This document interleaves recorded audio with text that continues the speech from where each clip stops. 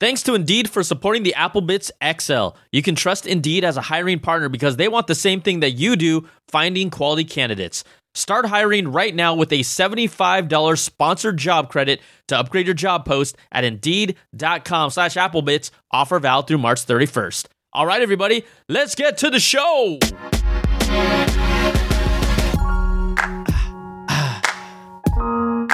What's up, everybody? Welcome to the show. It's the Applebits XL. Brian Tong here, your host, doing the most for everything good and bad inside the world of Apple. Welcome for everyone that is new. This is the show where we cover all of kind of the latest, the big stories around the Apple world and the greater tech world as a whole. So thanks for coming out. Thanks for hanging out with me. And we're doing it every week. This is a weekly show, and this is episode 205. That is insane. 205, I think.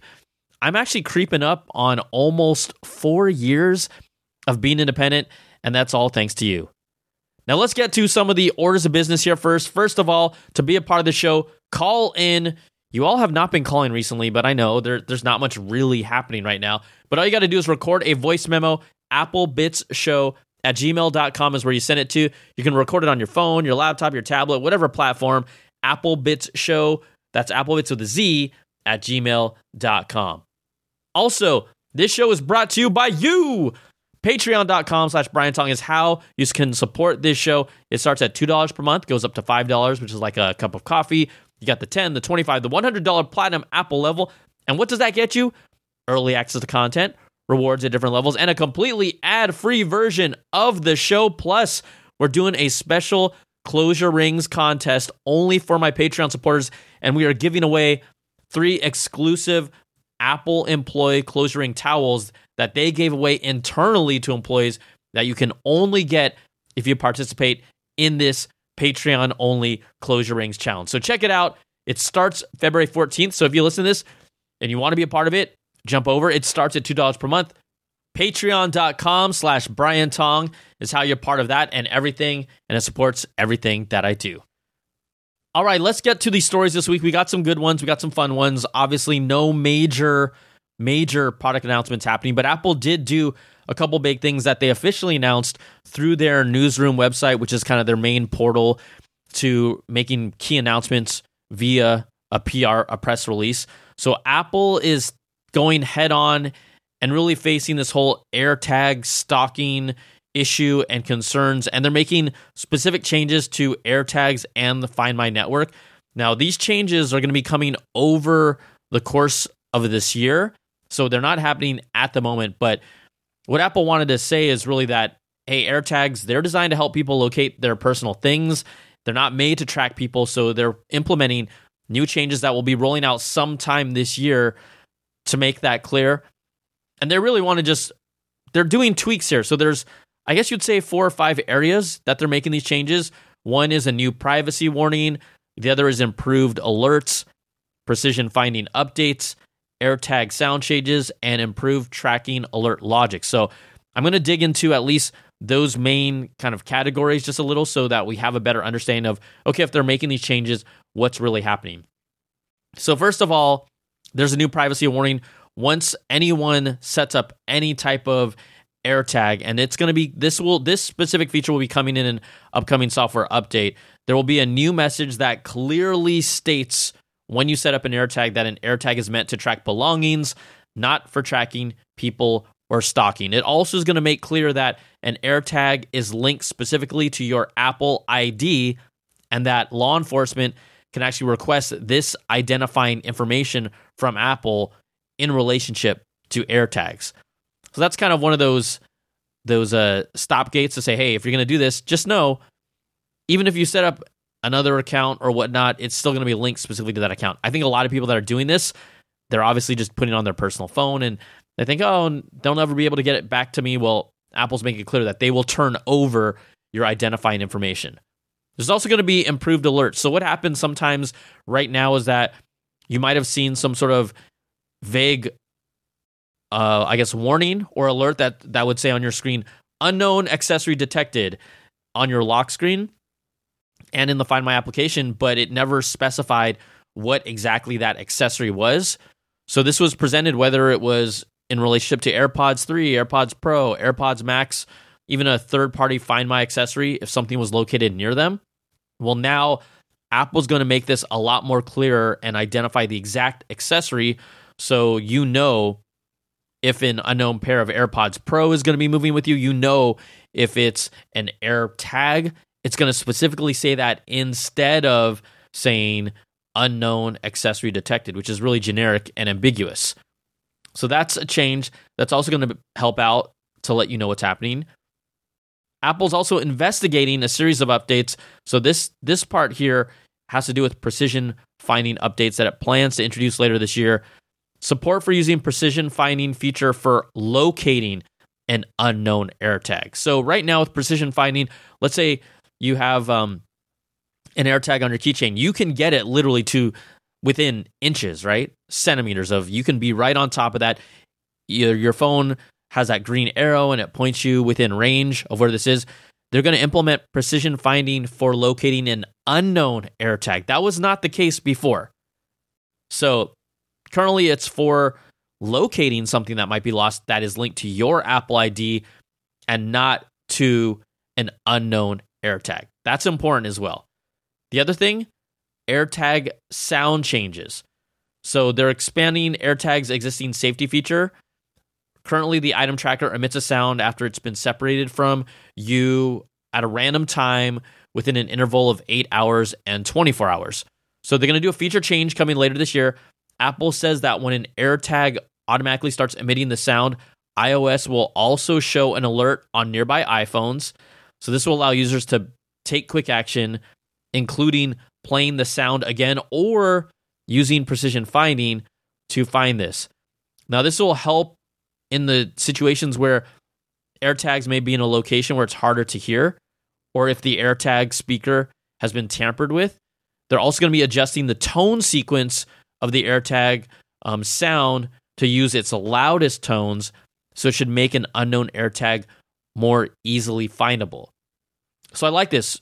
Precision finding for an unknown AirTag, the ability to identify specifically what is the unknown accessory near you, and increasing the sound or giving it the loudest tone. These should all make these issues, if someone is being tracked, to be able to find this. Because we've heard of people maybe seeing something is near them, but they can't even find them because it could be taped under somewhere in the car or the speaker's been tampered with. That makes it really hard to find. The final part of this is improved tracking alert logic. So Apple wants to continue to improve its tracking alert system when you have an unwanted AirTag near you. So it's going to update its unwanted tracking alert system to notify users earlier that an unknown AirTag or Find My network accessory might be traveling with them. So that ideally it's pinging faster instead of, maybe that 8 hours to 24-hour window. That's a little longer. They didn't say specifically what time, but at least it's with an earlier window of time. So I love all these kind of small tweaks that matter. I think Apple took the right approach to this. I said this from the start of taking their time with AirTags, and we know that people are going to use these things for crappy reasons and bad reasons, but by figuring this out, Apple said they've even been talking with law enforcement officials to find out the different situations and how AirTags have been used in these bad cases so that they can identify the specific tweaks to make. So I think this is really great. Again, the timeline around the launch is coming soon in a future update. I actually thought that we would hear about software updates for the AirTags at this rumored spring, March, April event, which has now been narrowed down, at least according to Mark Gurman from Bloomberg. He's saying that at least Apple is targeting March 8th for this rumored iPhone SE 3rd Gen and iPad Air event that we've been talking about for the past couple weeks to be happening. So the fact that they're releasing this now in a press release, I've got to imagine maybe they'll address it at the keynote and then maybe throw some other new features as well. For me, I really hope they incorporate family sharing as a new feature on the AirTags alongside with these safety concerns and tracking concerns. That would be a nice kind of comprehensive, let's say, version 2.0 software for the AirTags. But they're taking it head on. They're not just throwing it out there. We've kind of actually heard more and more increasing stories about how they're being used to follow people back to their homes and then do horrible things to people's homes. So I think this is the right approach. It may be not as quick as people wanted, but I think they're doing the right things, and I do believe they have the best intentions in rolling this out. Also, Apple announced directly from them, Tap to Pay will allow iPhones to accept contactless payments without additional hardware. We talked about this, I believe, on last week's show, where reportedly Apple may or may not do a software update where you can now, instead of using for vendors, for food trucks, for any transaction that you want to do, instead of having like a Square, one of those plastic devices on there, one of those readers, or using Stripe's hardware, you can now directly just go phone to phone.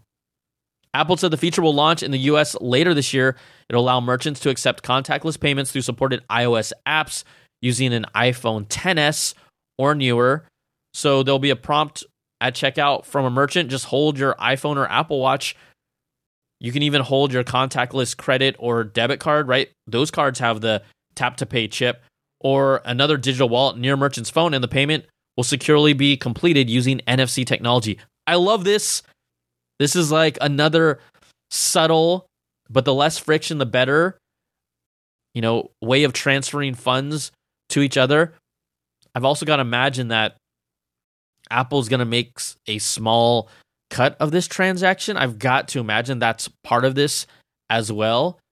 So one of the first platforms that's going to support this right out of the gates, Stripe, is actually already launching their own Tap to Pay on iPhone beta program ahead of this release, which is expected sometime in spring. So my hunch is maybe we'll see a software update at the Apple Spring event, which also would officially roll out iOS 15.4, which is currently in beta. So Stripe, they're having a closed beta. It's a sign-up form available on its website, and they said that the feature is coming this spring. So Apple, we've seen how Apple Pay and contactless payments are now, people are used to it. People like it. People are comfortable with that behavior. I do need to remind you that this was happening in Japan in 2005 when I was there. And there was a fingerprint scanner on even a flip phone for authentication. This was happening in 2005. So, it took us 17 years or so to catch up, but that's all right. We're finally here. So those were the two big official announcements from Apple, the AirTag changes and Tap to Pay coming soon to allow direct payment from iPhone to iPhone. If you want to talk about hardware, the spring event, iPhone SE 3rd generation, new iPad Air. Okay, nice, kind of a nice warm-up for the year, but nothing that's going to shake things up yet. We don't know what other M2 processor-based Macs we will see, if we see any at all. There is a report from Digitimes that Apple will launch, and I haven't taken this with a grain of salt. Apple will launch its first MacBook Pro featuring a 2nd generation M2 Apple processor at the spring event next month, according to what they believe their supply chain report is saying. Now, we have heard stories over probably the 6 months that Apple was looking to introduce some sort of entry-level MacBook Pro design without the M1 Max, without the M1 Pro. And it is weird and seems confusing for consumers to say, hey, we have this entry-level M2, but we have the M1 Max and M1 Pro. Now, yes, there is a 13-inch M1 MacBook Pro out on the market because that is what they launched alongside the Mac Mini with the very first Macs using Apple's own silicon. So eventually, yes, there will be an M2 MacBook Pro out there. I don't know if we're going to really see it here. This seems to be a little flimsy report. They don't mention the exact size of the MacBook Pro. They only say a Pro model. The the original M1 chip, again, is a 13-inch MacBook Pro. Well, we have a 14 and a 16. Are they really going to do a 13 M2? That'll be interesting. I've got to imagine we'll get some sort of a... If they're going to put in a new Apple Silicon processor, we also got to see a new design. Even if it doesn't make sense for me to see a 13 old design with an M2 and then the new design with the M1 Max and M1 Pro. So either way, if this entry-level MacBook Pro is to be, an M2 chip will be inside it, and that's what all signs are pointing to, but we just don't know if we're going to see it in spring. This DigiTimes report says spring. I've got to imagine it would come sometime later this year. And it would be kind of interesting to see it before the Air, right? We had the MacBook Air with an M1, the MacBook Pro with an M1, and the Mac Mini with the M1 when the line first launched. So will we see that entire lineup, from an entry-level standpoint, get launched with an M2? It's still fuzzy TBD.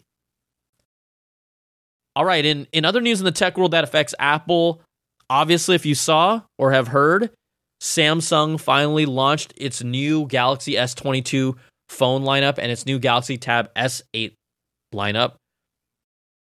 The Galaxy S21 Ultra of last year was from a hardware standpoint the best phone of the year. I mean, depending on your ecosystem and other considerations, you might think differently, but when it had a phone with a fingerprint sensor in screen that was flawless with my use, it had a freaking 10x optical zoom, it had USB-C, and it had a gorgeous 6.8-inch OLED display.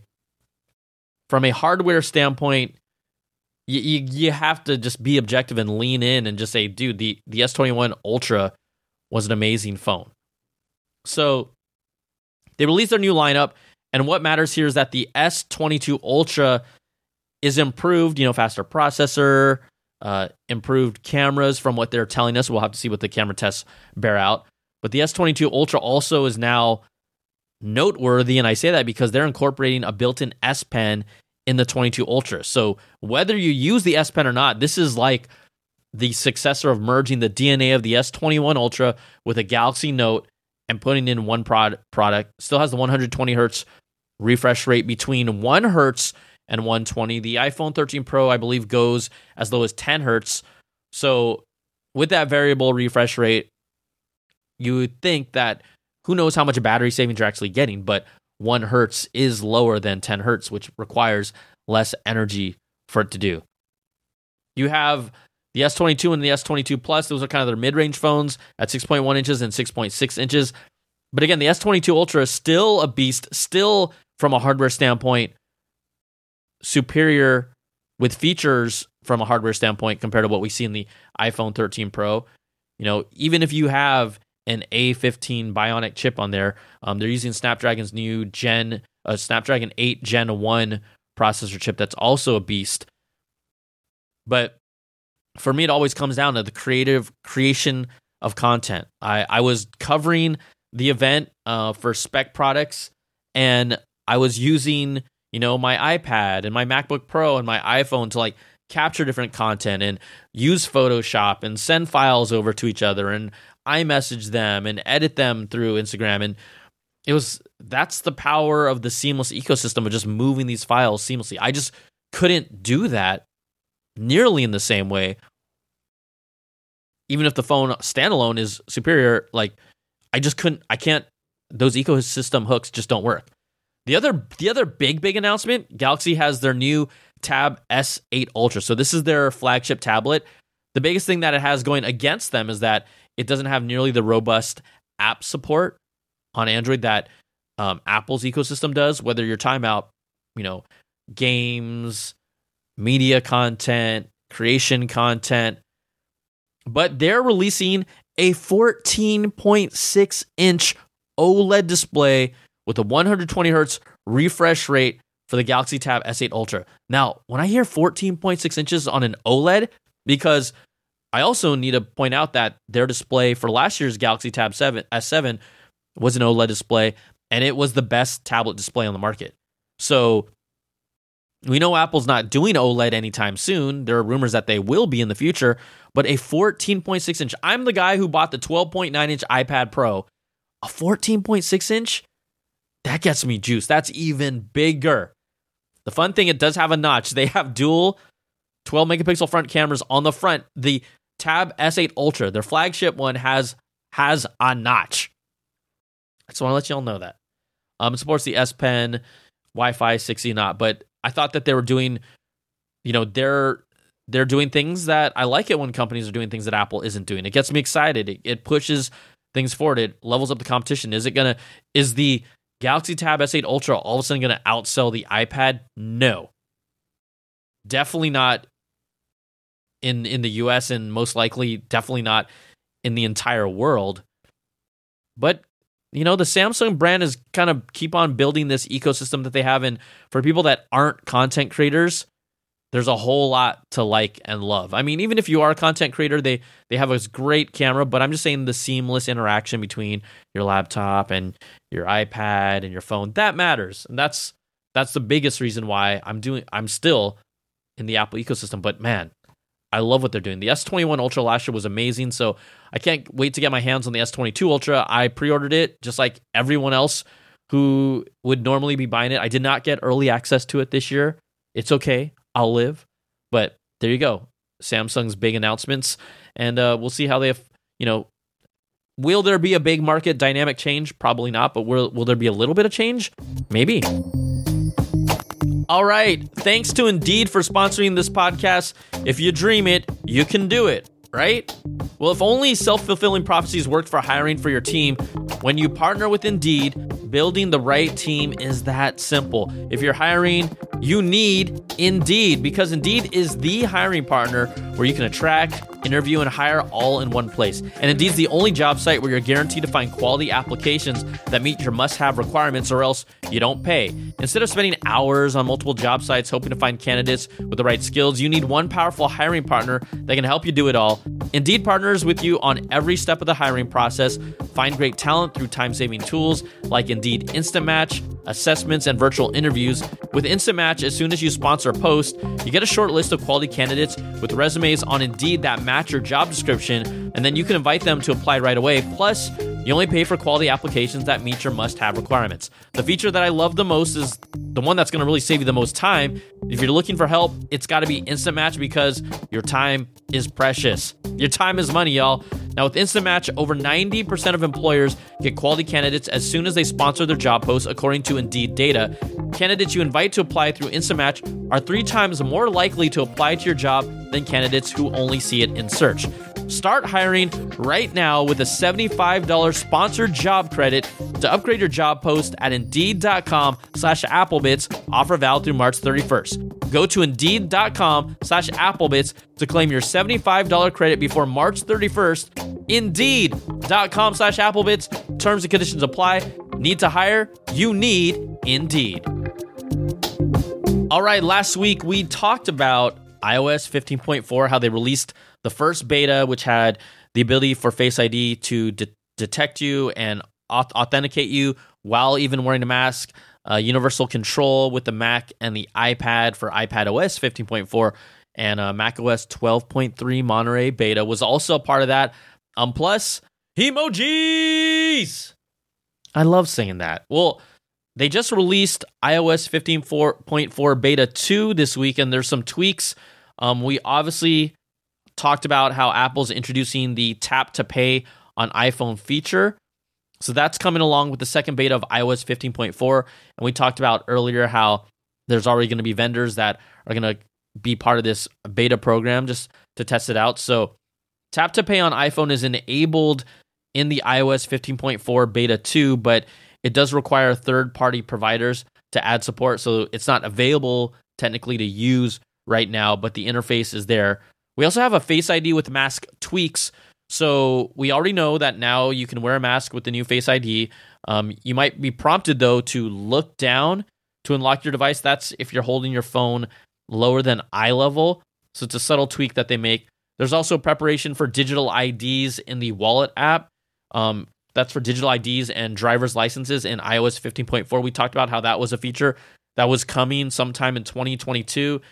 There isn't a lot of evidence right now, but there's a mention of the feature in the Passkit code that was found in the iOS 15.4 beta. Also, code confirms that Apple's going to be adding support for what we call captive Wi-Fi networks on the HomePod. So that allows it to use a HomePod in a situation where there's a web portal or an additional sign-up step to access Wi-Fi.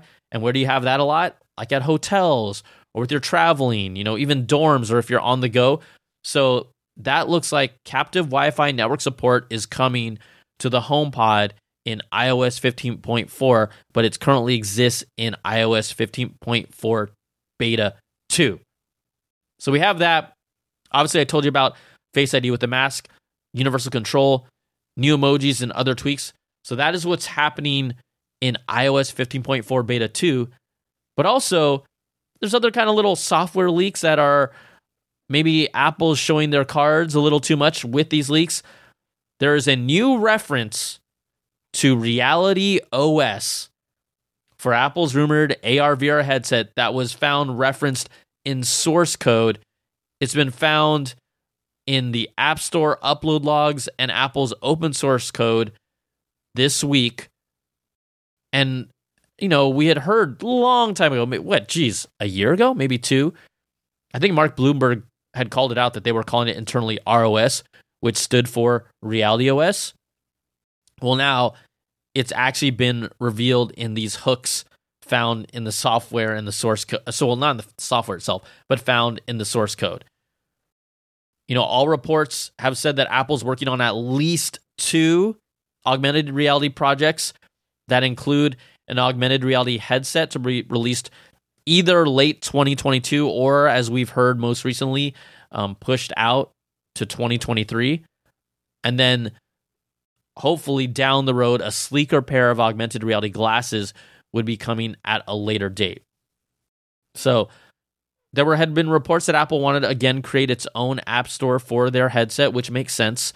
Things, we know the Oculus Quest, Meta Quest has their own headset, right? But Apple's app store would focus on gaming and streaming video content and video conferencing, but not the metaverse. Apple is continuing to say, no, we're not doing the metaverse.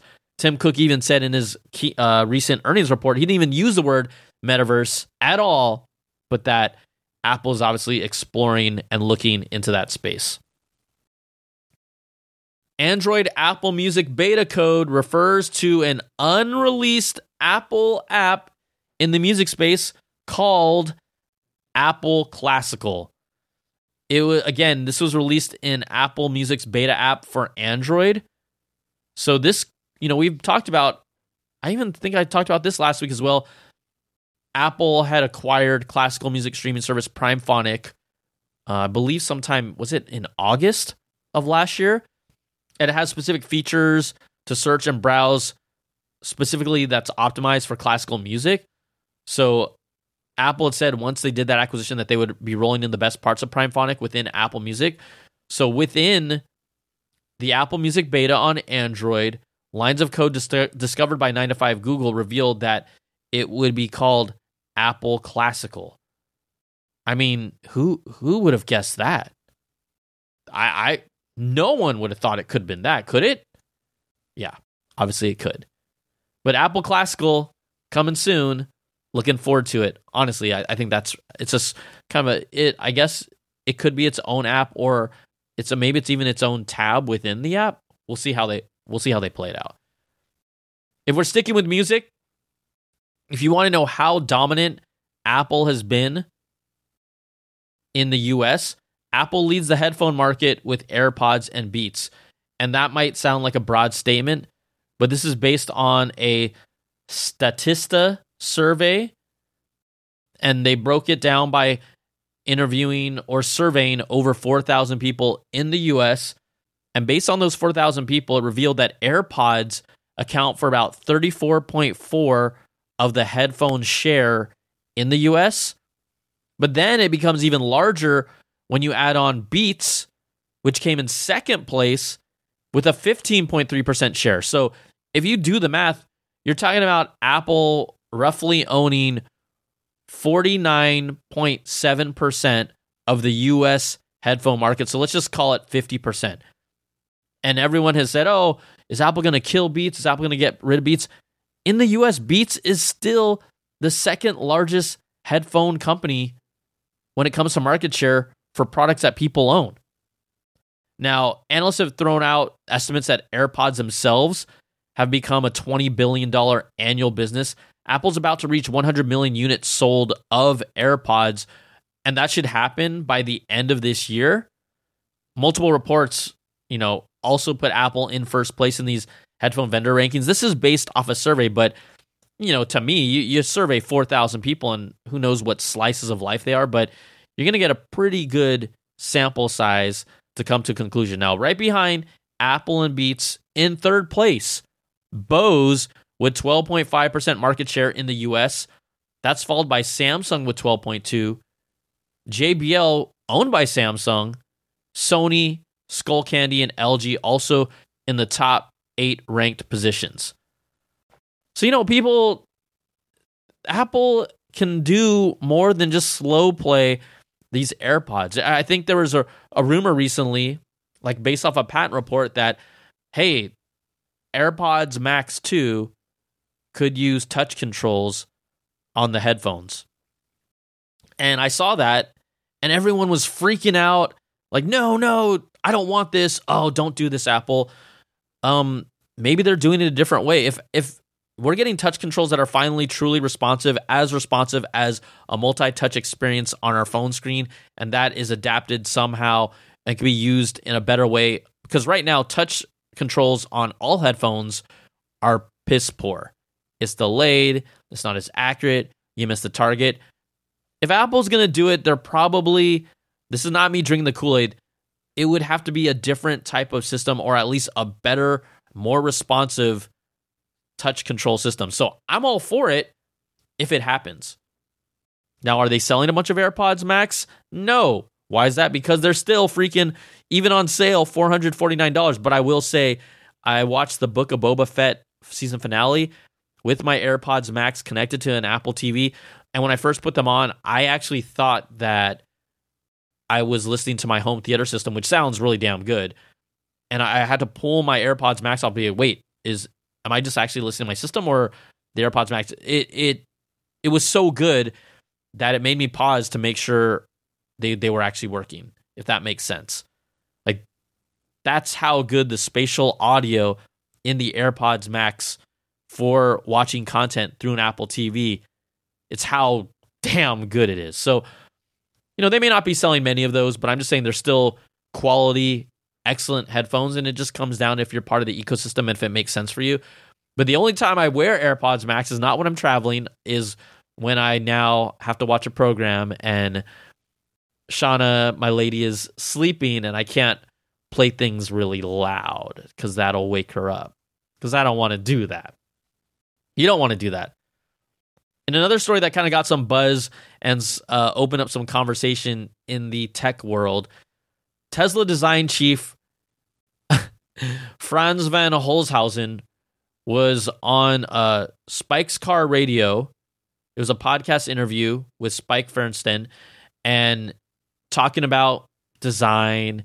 And he jumped in to talk about Apple's design principles and product launches. And he outright just said Apple doesn't deliver something to look forward to. Here's his actual quote, which is, obviously he works for Tesla, and Apple and Tesla actually have kind of their own beef historically over the past few years. But this is what Franz van Holzhausen said. The sad part about Apple products now is like there's nothing to look forward to. I feel like it's just a continuation. It's just a slight refinement on the same thing. Inspirationally, it's been hard to get super motivated by what they're doing. He also said that he hates to say it, but when he wears an Apple Watch, he wears it just because of the fitness thing side to it. Otherwise, I haven't really found much purpose to it other than the fitness part. Okay, so let's break this stuff down here. I think 99% of Apple users will 100% agree about the fact that there's a slight refinement on the same thing. Have they blown us away with any designs recently? If I look back, like even the iMac, killer design, but it pays homage to the past. And actually, I think Apple's design philosophy, although not risque, although not groundbreaking anymore, we've seen it, right? The MacBook Pro, it got more function priority over form. I had this conversation on this podcast a few times. I've talked to people about it because I felt like it was a thing where Apple has now shifted their priorities. Not that they don't care about both, but they're leaning more towards function than they lean towards form. We see the MacBook Pro, thick, chunky, but more ports, more functionality. Get rid of the touch bar. The MacBook Pro, everyone that creates content loves the new MacBook Pro. Loves it. I haven't heard a single person who hates it. It's quiet. The battery is ridiculous. The screen is great. All that. It has a notch. That's the only thing. Well, guess what? I bought it, so I'm not going to complain about the notch anymore. The iPhone is the iPhone 4 slightly modernized. The iMac is the iMac slightly modernized. Like, we're not seeing anything that's like, oh my God. The AirPods Max, I thought the design was pretty slick on those. I actually really loved the design on those. So that's one product, a new product, that got me excited. The Apple Watch has stayed relatively the same. That's fine. And so it's kind of funny when he says, oh, it's just a continuation. Yes, Tesla has these great designs, but you're telling me the Tesla Model S and the Tesla Model 3 look that different? Or the Model X and the Model Y look that different? Those are refinements on the same thing, Mr. Holzhausen. And he's an amazing designer. He can do anything I can't do. If he's saying, oh, if a bold design or something that's inspirational, well, we know that Tesla has the Cybertruck coming, and depending on who you ask, it's either amazing or it looks like ass. I'm on team ass. I think the Cybertruck, it's not appealing to me in any way, shape, or form. I think it's fun how you see really that Apple loyal cult following and those same kind of behaviors. Like when the Cybertruck came out, it was 99% dudes in the audience, and they were like, yeah, Cybertruck's so cool. And as delivery times continue to slow, we don't even know when the Cybertruck's actually going to arrive here. Like, we just don't. So, bro, you can have a really cool design, and you still can't deliver yet. And even for me, the design just looks like ass. It's trying to be, you know, someone's like, oh, you're not forward thinking. I'm like, it's not that I'm not forward thinking. I just think it looks like ass. Like, you know what design is really sick? The new freaking Nissan 370Z. Woo! I'm loving that. The 2022 model. I own a 370 from 2009. Oh, that's hot. Rivian. Their cars look hot. So, I think if we stick around with, yes, is there anything to look forward to from Apple from a design perspective? No. But Tim Cook has also transformed them to one of the most profitable companies of all time. So it depends on how you look at this. I mean, the other thing that you have here is that Apple and Tesla, when I talk about that beef from the past, Elon Musk, back, I don't know how long ago, 5-6 years ago, he famously said that Apple, he called Apple the Tesla graveyard, and said that if you don't make it at Tesla, you go work at Apple. Yikes. So there's obviously some competitive beef there. You know, no love lost between them. I think if I had heard right, Tim Cook and Elon Musk have never met before. I remember reading that somewhere. And that's fine. They don't need to meet. They're kind of doing different things, but we've seen how hard it is to make a car. Otherwise, Apple's car project would have happened a long time ago. Man, I feel like even as far back as 2000, I don't know, 14 or 15, when there were rumors about Apple making a car, I'm like, this is not, I said, hey, Apple can make a cool car, but this is not going to be easy. This is not something that you just pick up and make in 3 years. And we've seen how that is just not happening at all. Who knows what's going to happen in their Apple car project? I have no idea. Are we really going to see a car without a steering wheel from Apple in 2025, which is what the target is? I don't know. I just don't see that unless it's a ride at Disneyland where Apple designed the car. I just don't see that. So we'll see what happens. One quick last story. You know, we're not leaving on a high note, but the iPad Mini 6, great device for what it is. But one of the criticisms with that was that whole jelly scrolling issue where if you scroll it up or down, it kind of does like a little wobble. We've literally seen this happen on other devices throughout time. But Apple is now facing a class action lawsuit from some iPad mini users. So basically what's happening is that half of the display is refreshing slower than the other half. So it kind of, when you scroll it up and down really fast, like you'll see this wobble. And so that's why they call it the jelly scroll. Now, during my review, I pointed out it did not affect, it would not stop me from buying this if it was a device that fit into my life. And the iPad mini does not. So the issue, obviously, because it's, part of it is because it's Apple, it completely blew up during the fall when it was announced. And Apple even outright said, hey, this is normal behavior for the screens that are used in the iPad mini. So some mini users not too happy about it. The lawsuit had been filed by Christopher Bryan of Colorado, good old Christopher Bryan, who alleges that this defect of the iPad mini means that the display bends, warps, blurs, and obscures text and images to the point that it is unusable. On the extreme side, some users have reported motion sickness, nausea, vomiting, and migraines. I haven't heard of that quite very often. Maybe I'm wrong here. Maybe.